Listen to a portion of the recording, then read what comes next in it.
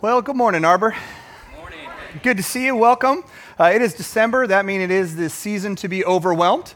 And so we are talking about that. We're kind of like in week number 3 here.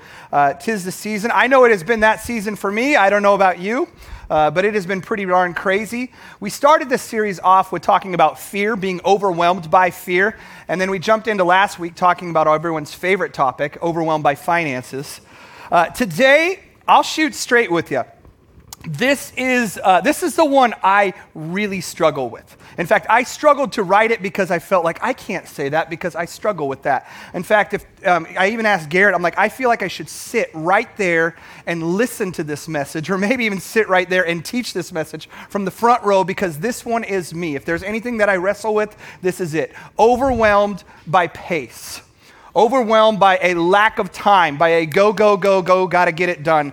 This is a tough one for me. So I'm just telling you right from the get-go, when I talk this morning, when I share, I am also speaking to myself, not just to you. I am hearing every word. This was a tough message for me to write and to go through. And so let's jump into it.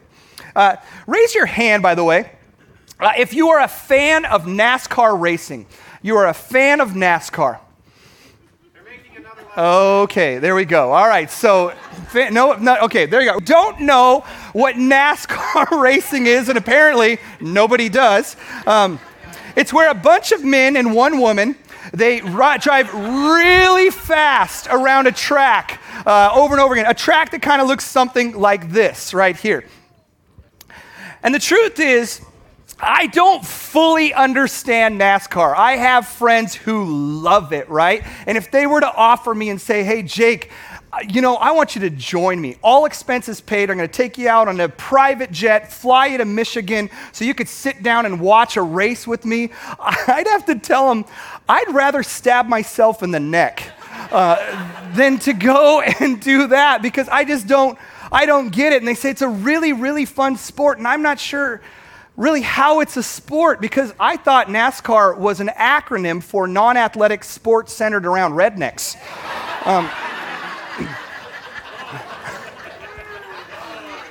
And I get the danger of saying something like that because really those who love NASCAR, they typically also own guns, right?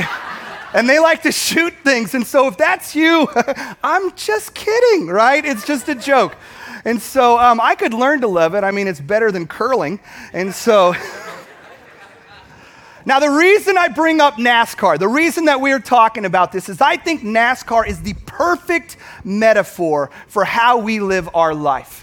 How we live our life today. Culture actually fuels this race mentality, this go. And I don't see any indication, and you probably don't either, of this mentality, this race mentality that we live in slowing down anytime soon. I think this picture actually illustrates it perfectly. Health, safety is at 35 miles an hour, but what do we drive? We live our lives at 52 or higher, right? And not only do we live fast, but we actually view people, busy people with prestige. We view them in honor and we value them. We even have a greeting. We greet people with a display of busyness. We ask them, are you keeping busy? As if that was the honorable thing to do, right? Busy is the new normal. And yet I talk to people all the time who will talk to me and share their pain, and I hear their pain, and oftentimes it connects back to the pace of life in which they choose. And that's the deal, choose. That's the key word, because busyness is a choice. Busyness is a choice. Some of you will disagree with me, but most spiritual, most relational frustrations I hear about always come back or trace back to time. I don't have enough time to spend on my marriage. I don't have enough time to spend with my friends, or I don't have enough time to invest into my kids or to invest in my relationship with Jesus. But if we were honest, and you guys have always been truly honest with me, how many of you would admit, you would be brave enough to admit that the way that you live your life is just a little bit, you describe it as a little bit too busy? Raise your hand. Keep them up, look around. You're not alone, right? You're not alone. And for those of you who didn't raise your hand, we're really glad that you're visiting from Idaho. You're welcome here. We're happy. It's great to have you. But the impact of busyness pops up, it manifests itself, it shows itself in different ways. Sometimes maybe it showed it the way this morning when you were coming to church. Like it's a rush, it's a race to get out of the house. How many of you have ever been in a fight with your spouse going to church, right? You're like, let's go, we gotta move. You look great, you always look great, but we have to go. Get in the car right now. We gotta go and worship Jesus, right? And if that doesn't describe you, maybe this does. Maybe you're the person at the stoplight that is stopped there, not the one that is right in front, but you're the car that's behind that car. And if that car doesn't leave the nanosecond that the light turns green, you are on your horn, you are yelling, you are giving displays of fingers, whatever. And if that doesn't describe you, this one definitely describes me. I stress out, and some of you, I know you stress out over which line to get in at the grocery store. Because we have to be efficient, don't we? We do logarithms inside of our head. We do the math. You know, we look at the number of items we have times the number of people inside of the line divided by the age of the checker. I mean, we do the math because we've got to go. And you don't stand in line. I know I don't stand in line calm. I stand in line competitive because I look to where I would have been, right? And then I'm trying to see if I'm going to beat that. And if I do, I'm like high-fiving the checker on the way out and the bagger, because busyness is everywhere. It is. It's everywhere. And it's also displayed in less humorous ways. Busy people typically lack spiritual and personal depth, which leads to superficial relationships, which leads to wounded hearts. And so I see so many people who've become so busy that they don't have time to invest into the person that they want to be. They don't have time to invest in their heart's content, what they desire to do. They don't have time to invest into the relationships that they would really, really like to have. And so, for those here who battle busyness, and I include myself inside of this, I want to give you my stab to the gut question, and here it is. In your NASCAR lifestyle, where's Jesus? In your NASCAR gotta go get it done lifestyle, where is Jesus? Is he in the car? Is he right next to you riding shotgun? Is he your companion as you go along? Is he in the tower? Is he hollering down instructions at you saying, go, go, go, put the pedal to the metal, we gotta get going faster? Is he in the stands? Is he cheering you on? Come on, let's do this, let's move. Is he in the pit crew? Is he helping you along? Is he giving you the supplies and the tools that you need to get it done? Or could it be that Jesus is outside of the track, wooing you away from a NASCAR lifestyle that seriously is wounding us and we don't even know it? Is he wooing us away? Here's my talk in one sentence. This is everything wrapped up. I think God's people are choosing NASCAR lifestyles while at the same time trying to follow a Savior who walks. And he not only walks, catch this, he invites us to walk with him. To walk, not race ahead of him, but to walk with him. And I'm not sure where you came and how many years you've been following Jesus. Maybe you've been following Jesus for 50 years that you've been walking with him, and every day just seems to get better. Or maybe you're just checking this out. You're just trying to figure out this faith thing. You're not sure. You've got questions. Either way, wherever you're at, I want you to know this. If Jesus had one message, I think if he had one message to share about why he came, I think this would be it. I think he would say, I came to give you life. Life. I came to give you life. I did not come that you might be busy. I did not come that you might be stressed out. I did not come that you might be hurried. I did not come that you might feel overwhelmed. Jesus said, the thief comes only to steal, kill, and destroy. But I have come, here it is, that you may have life and have it abundantly. He not only offers us life, but he offers us an abundant life. A better translation that says this, it says, a better life than you've ever dreamt of.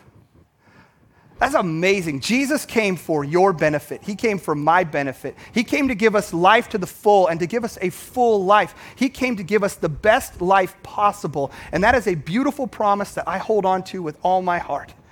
And I know that some of you do as well, but there's another promise that is found in Matthew 11. Jesus says this, he says, "Come to me, all of you who are weary and carry heavy burdens, and I will give you more to do. Rest." I want that, right? I love that. I need that. Some are like, yes, I need that too. I need rest. Friends, I think that there is a connection between the abundant life and rest for our souls. When we talk about that Jesus is going to come and give us this abundant life, this is life to the full. It's not meaning a full calendar or a full plate or as much as that we could possibly stuff into our life and squish into there so that we are overwhelmed. He came to give us not more. The abundance that he's talking about and the full life he's talking about is full of peace, full of purpose, full of contentment and love and rest. That is the abundant life that he is talking about and that he offers us. But unfortunately, abundance and rest for our souls slam up against the 21st century lifestyle that we live in. Does it not? It truly does. We just don't have time to take Jesus up on his invitation of a better life because busy is the enemy of the abundant life. Busy is the enemy of the abundant life. Why? Think about this. A spiritual life cannot be rushed. It truly cannot. A life with Jesus, love, cannot be hurried. If I were to sit down, if you and I were to sit down and we were to grab lunch together, we were to sit knee to knee, eye to eye, and we were to talk about what you really want out of this life, what you really desire. When all is said and done, this is what I want. I think we would both come to the realization that that nobody can attain that through a NASCAR lifestyle. It cannot be attained that way. And so, Jesus gives us a little insight into this. Think about it. Think about when God invaded humanity. Think about when the Word became flesh and Jesus walked among us. He not only showed us how to live, he showed us how to live a life to the full. What do you think? Have you ever thought about this? What was Jesus' temperament? Like, what was he like when he was around? When you look at the Gospels and you look at there, what was he like? He was chill. Like, really? He was chill. He was relaxed. He didn't get flustered. He wasn't rushing to do the next thing. A famous theologian named J.B. Phillips wrote a book called Your God is Too Small. Here's what he wrote. I think this is amazing. He said, if there is one thing which should be quite plain from those who accept the revelation of God in nature and the Bible, it is that he, Jesus, was never in a hurry.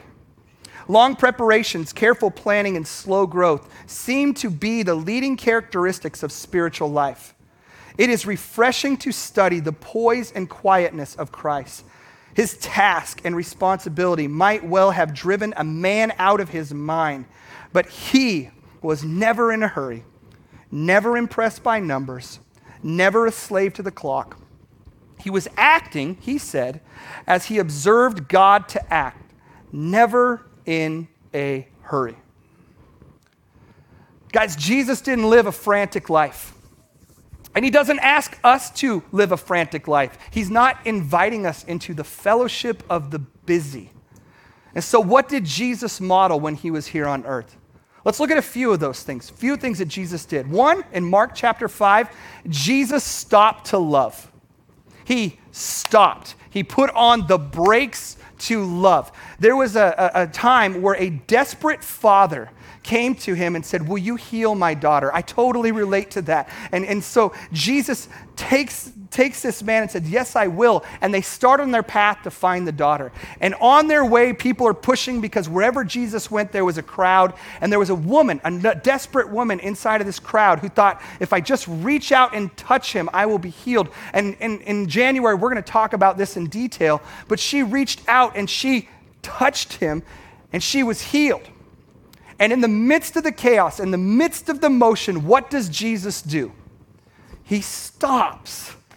In the middle of a miracle. He's in the process to a miracle. Was it important? Yes, it was important, but he stops. What did he stop to do? Check this out. This is amazing.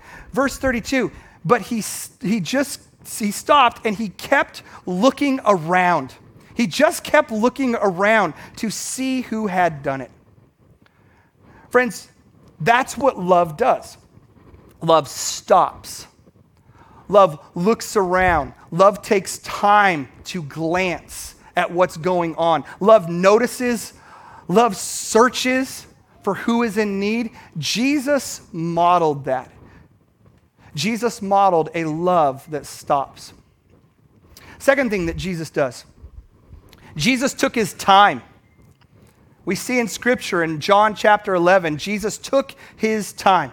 His friend Lazarus was sick. And Mary and Martha, his brothers and sisters, or his sisters, asked Jesus to help. And in verse 3, this is what it says. It says, the two sisters sent a message to Jesus, telling him, Lord, your dear friend, not just your friend, your dear friend, is not just sick, very sick. Although Jesus loved Martha and Mary and Lazarus, he stayed where he was for the next 2 days. This is another emergency, got to take care of it situation. Lazarus is really sick. And for those of you who know the story, Jesus took his time. He took a lot of time, 2 days. Anybody know what happened? Lazarus died. He died in the time that Jesus was taking his time. He died. I don't think Jesus could be a part of Arbor's hospital visitation team with that kind of timing, right? You got to get going, Jesus. You got to move there. But he took his time. And then when he did get there, he performed one of the greatest miracles that we have in all of Scripture, where he raised Lazarus from the dead. But Jesus wasn't fazed. He wasn't frantic by the situation. He took his time, and he models that for us. Another thing that Jesus does is he calls us to slow down. He calls us to slow down. I love this passage in here. Mary and Martha, some of you may have heard the story. I always relate to Martha in this story. I would like to be like Mary. I want to. But in this story, Mary is sitting at the feet of Jesus. She's just taking it in. And that's what they used to do back then. When you had a rabbi, a teacher, they would go and you'd sit at his feet, listen, absorb, grab teachings, those kind of things. And that's what Mary has chosen to do. That's what she's doing. But behind the scenes is Martha. Martha is doing the work. Martha is doing the preparations. Martha's probably looking in to the room going, what the heck? What is she doing? Mary should be helping me. She's getting frustrated. She's peeking in. I'm doing the work. She's just sitting there. We've got to do this together. We're a team, right? And we know that she's frustrated because look at what she says in Scripture. It's almost as if this was read with a whiny voice. It's amazing. She says, Lord, has left me to do the work by myself? Tell her to help me, right? Tell her to help me. She's upset. And so what does Jesus say? He says, Martha, Martha, Martha. You are worried and upset over all these things. There is only one thing worth being concerned about. Mary has discovered it, and it will not be taken away from her. I, like Mary, desire to discover that more and more as I grow. And not to be doing the Martha, got to get it done. But what was Jesus' temperament? Chill. And he even called us to chill just a little bit, to relax and not go. I think some of us have turned following Jesus into a race, when really it's a walk. Really, it's a enjoy his presence. It's a rest in him kind of a thing. And I get that what I'm talking about today is counterintuitive to the culture in which we live in. It's completely counterintuitive. Not only is it counterintuitive to the culture, I think it's counterintuitive to how we think, even how we think as Christians. Because we think we got to get more done, right? We got to do more. Because if we do more, Jesus will be more happy with us, right? And so the more productive I am, the happier he'll be. Because wasn't one of Jesus' greatest commandments is thou needs to get more stuff done? It's not. It's not. In fact, if you don't know, one of the things Jesus did is he summarized all the laws of the prophets, all the laws of the Old Testament into two things, just two things. Love God and love people. Love others. That's it. That's it. Now, I'm not suggesting, hear me, I'm not suggesting a lazy life. That's not what I'm saying, not in any way, shape, or form. What I'm suggesting is a little less race and a little more love, right? Little less race, little more love. That's what I'm suggesting. So, how do we get there, right? How do we get there? Because this is 2018. We don't walk, we get in cars. That's what we do, and we go, and we got to get to the next thing. It's go, go, go. I realize the culture in which we live, and so we got to figure out how do we remove ourselves from this relentless rat race of a pace. And regardless of your stage of life, whether you are an investor, whether you're single, whether you have a family of 9 kids under the age of 3, there's got to be a way, right? There's got to be a way to get this thing right. I think that there is in our culture. And so what I want to give you is some very practical but difficult steps. And I've put them in the form of a stoplight so that it will help us to remember, right? We've all seen stoplights. We all know how they work. You probably maybe even ran through one today. But we know how they work. The red light means what? Stop. And green light means? Go. Yellow means? Exactly. Probably both of those. No, yellow means caution, people. Yellow means slow down. Exactly. This is what we're talking about today, right here. And so let's start with the yellow light. In fact, in your notes, if you want to write down, you might want to write down yellow light on this as we talk about it. Here it is. Slow down to access what's behind my yes. Slow down to evaluate what's underneath my yes. Because yes is a 3-letter word that should be a 4-letter word because it's a dirty word. Yes is the reason that we're so busy. It is the reason that we are so busy, and we need to slow down and assess, why am I saying yes all the time? We have to get off the freeway and into the rest stop and figure out what's fueling my heart.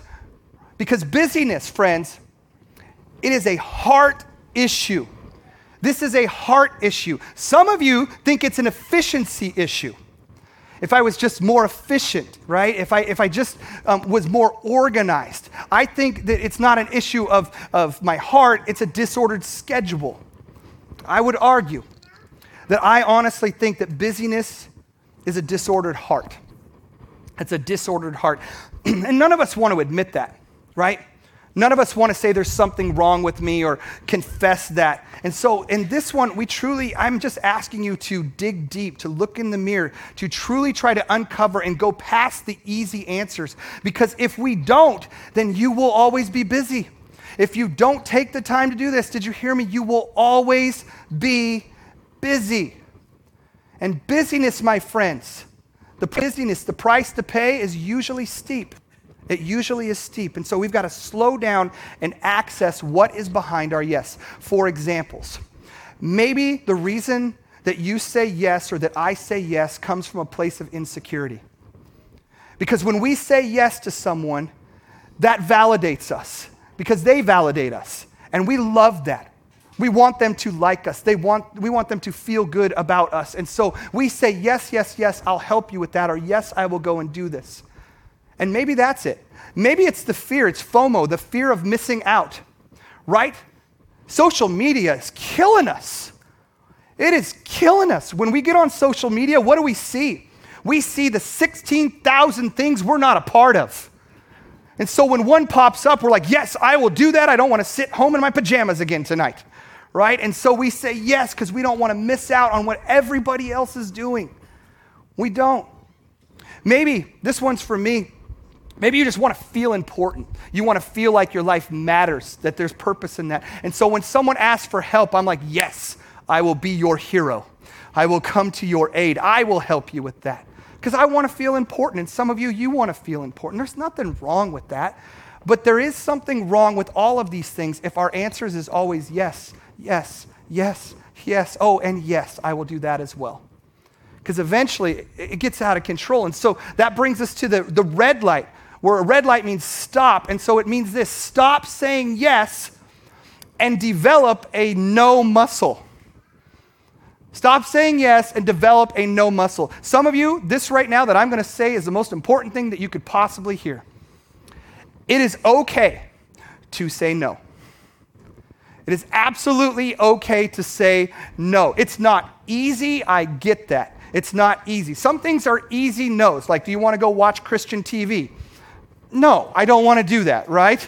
But there are other things that are very difficult to say no, and we have to work that muscle. When I was a kid, there was a slogan that went on, right? Just say no to drugs. Just say no. And I was in class, and they would say, on the count of 3, let's say no. And so let's do it right now. You need to practice this. Some of you need to be prepared. You need to work this muscle. So on the count of 3, 1, 2, 3. No. That was weak sauce. Come on. Let's do it again. Do it from right here. Bring it out. You need to say this with power and with force. 1, 2, 3. No. All right, in Spanish. 1, 2, 3. No. Good job. You're bilingual. Just wanted to check. Well done. Now, why am I asking you to say no? It's a good question.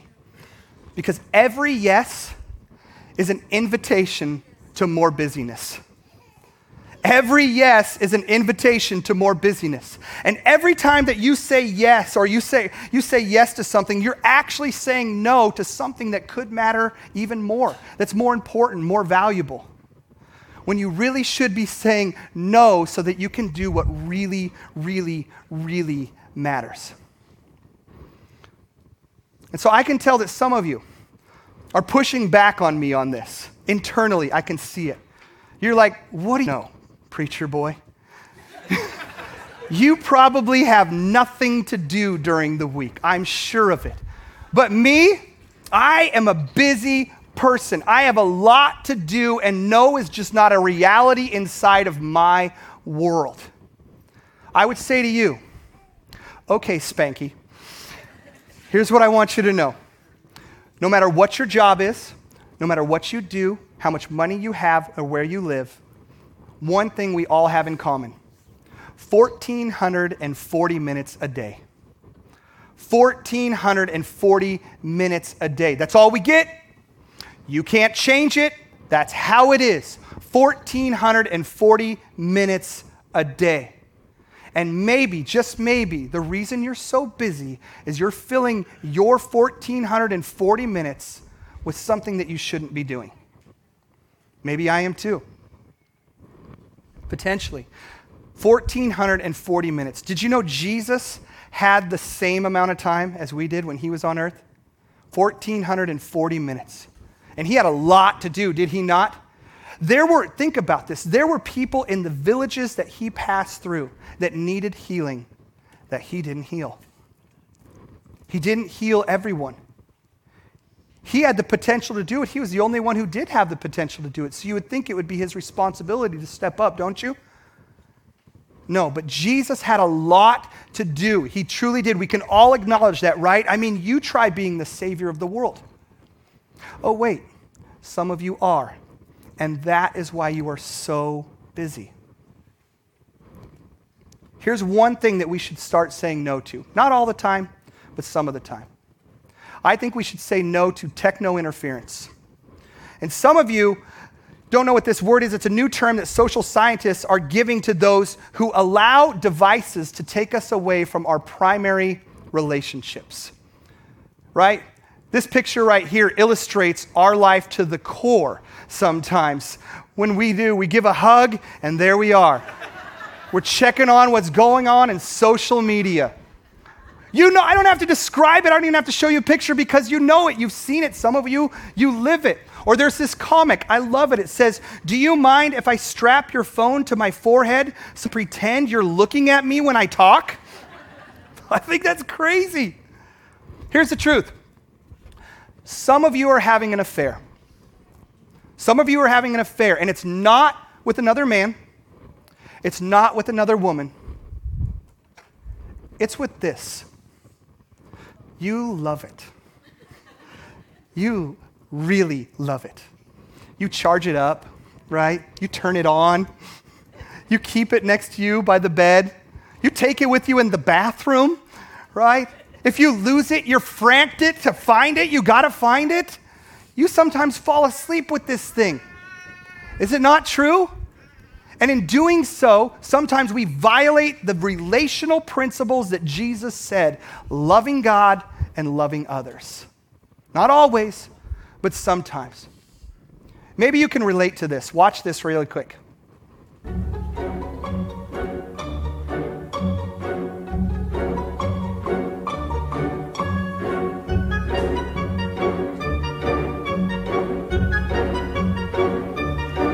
Really?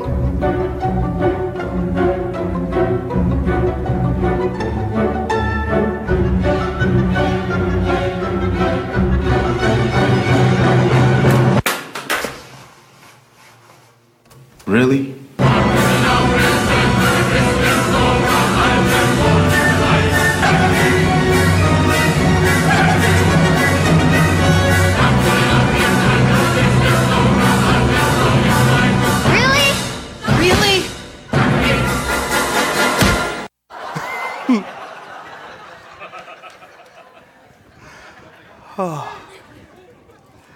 So I say to you, really?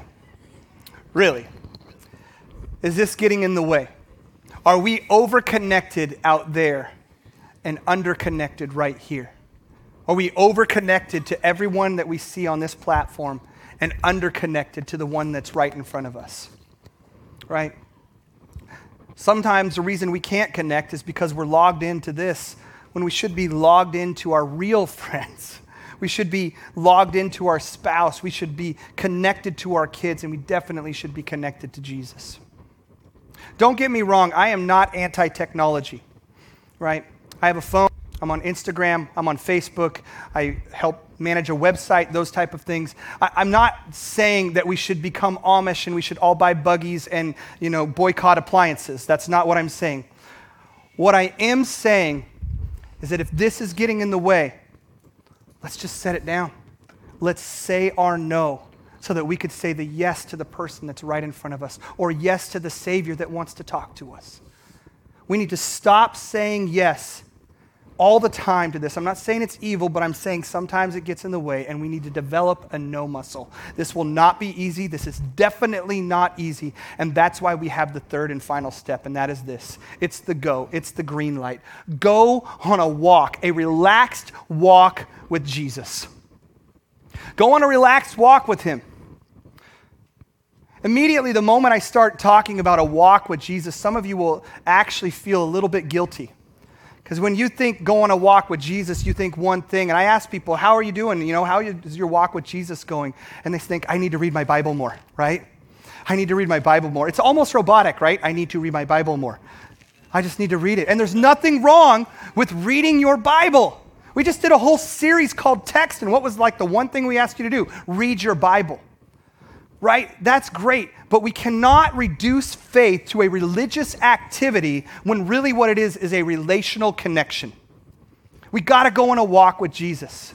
In that passage where it talked about rest for our soul, it keeps going and it talks about my burden, is light. Be yoked to me. Jesus says, yoke yourself to me.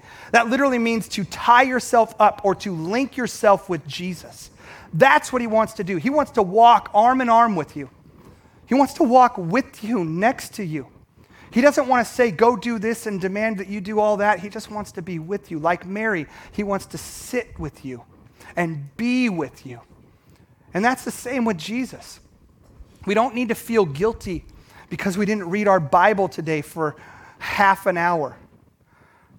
What we need is to be connected to him. We need to go on a walk with him. When I first came to faith or started to take my faith seriously right after high school, there was a river that I would go to. It was in Ording. I would go there 2 days out of the week, or almost every other day sometimes. Yeah, really, every other day. And I would go there, and I would sit alongside this river, and I would watch the stream, and I would pray. I didn't even know really how to pray. So I would ask God, how's your day? You know, how's it going for you? I didn't realize that's probably some of the best prayers that I've ever had. Just talking to him. And I would walk along that river and I would thank him for the rocks and I would thank him for the trees and I would thank him for the fish in the stream because I really wanted to catch them because I love to fish, right? And I would talk to him and I would be with him and I would be present. I'm not trying to say that, well, here's what I'm trying to say. A little less NASCAR, a little more walking. A little less NASCAR, a little more walking with us. And you might ask yourself, what would my life look like if I were to actually apply some of this and take it seriously and follow Jesus' example, to walk rather than to run or to race ahead? I will tell you exactly what your life would look like. It will be less stress, more peace. Less race, more love. It would be less busy, more Jesus is what it would be. That's exactly what it would look like. And so to close, let's play What If. I don't know if you ever played this game before. What if? It's just a game. What if your identity, my identity, wasn't based upon our performance or our portfolio, but it was based solely upon who Jesus is, and we know that we don't have to perform for him? What if your life was not about the race or the chase or the pace in which you go, but your life was about resting in God's great and amazing grace? What if the next time somebody comes up to you and says, "So, you keeping busy?" You say, "I'm trying not to. In fact, what I'm doing is I'm trying to slow myself down and I'm trying to hear that still small spirit that God has been speaking to me and leading me in this direction and that direction, and I'm trying to hear that voice. How about you?" And then just stare at them, real awkward like, right? When a NASCAR race begins, it always begins the same way. They say, "Ladies and gentlemen, start your engines." What if today it was, "Ladies and gentlemen, turn off your engines. Step out of the car and walk over to Jesus. Back away and meet Jesus by that stream." And some of you are like, "Jake, what stream? What are you talking about? You obviously didn't take your medication this morning." No, did you see the stream? Did you see it? When I showed you the picture of the racetrack, the stream, Jesus is there. And he's outside of the racetrack and he's inviting you, he's wooing you to come walk alongside this stream. Walk with me. Look at it. It is going the pace that I made it to go. I've got it in control. I've got your life in control. And you take a walk with him along the stream and hear him say, "I have your best in mind." And an abundant life doesn't mean more. It means I want to give you more and more peace. And you'd be yoked to him, right? You'd be next to him. You'd have your arm around him. One arm's around you, the other arm's pointing out the beautiful things he made and where he wants you to go in life. And he'll lead you at a reasonable pace. Not a NASCAR lifestyle, gotta get it done, I'm gonna pull my hair out, I don't know how I can do this another minute pace. A pace that is an abundant life with rest for our soul. Does that not sound wonderful? Does that not sound nice? Do you not want that? I want that. I desire that. That's why I'm in process on this. I truly am on process. I have not arrived in this area, but I invite you to join me in this process where we leave a NASCAR lifestyle to the side and we start taking more walks with Jesus. Amen? Amen. Let's pray.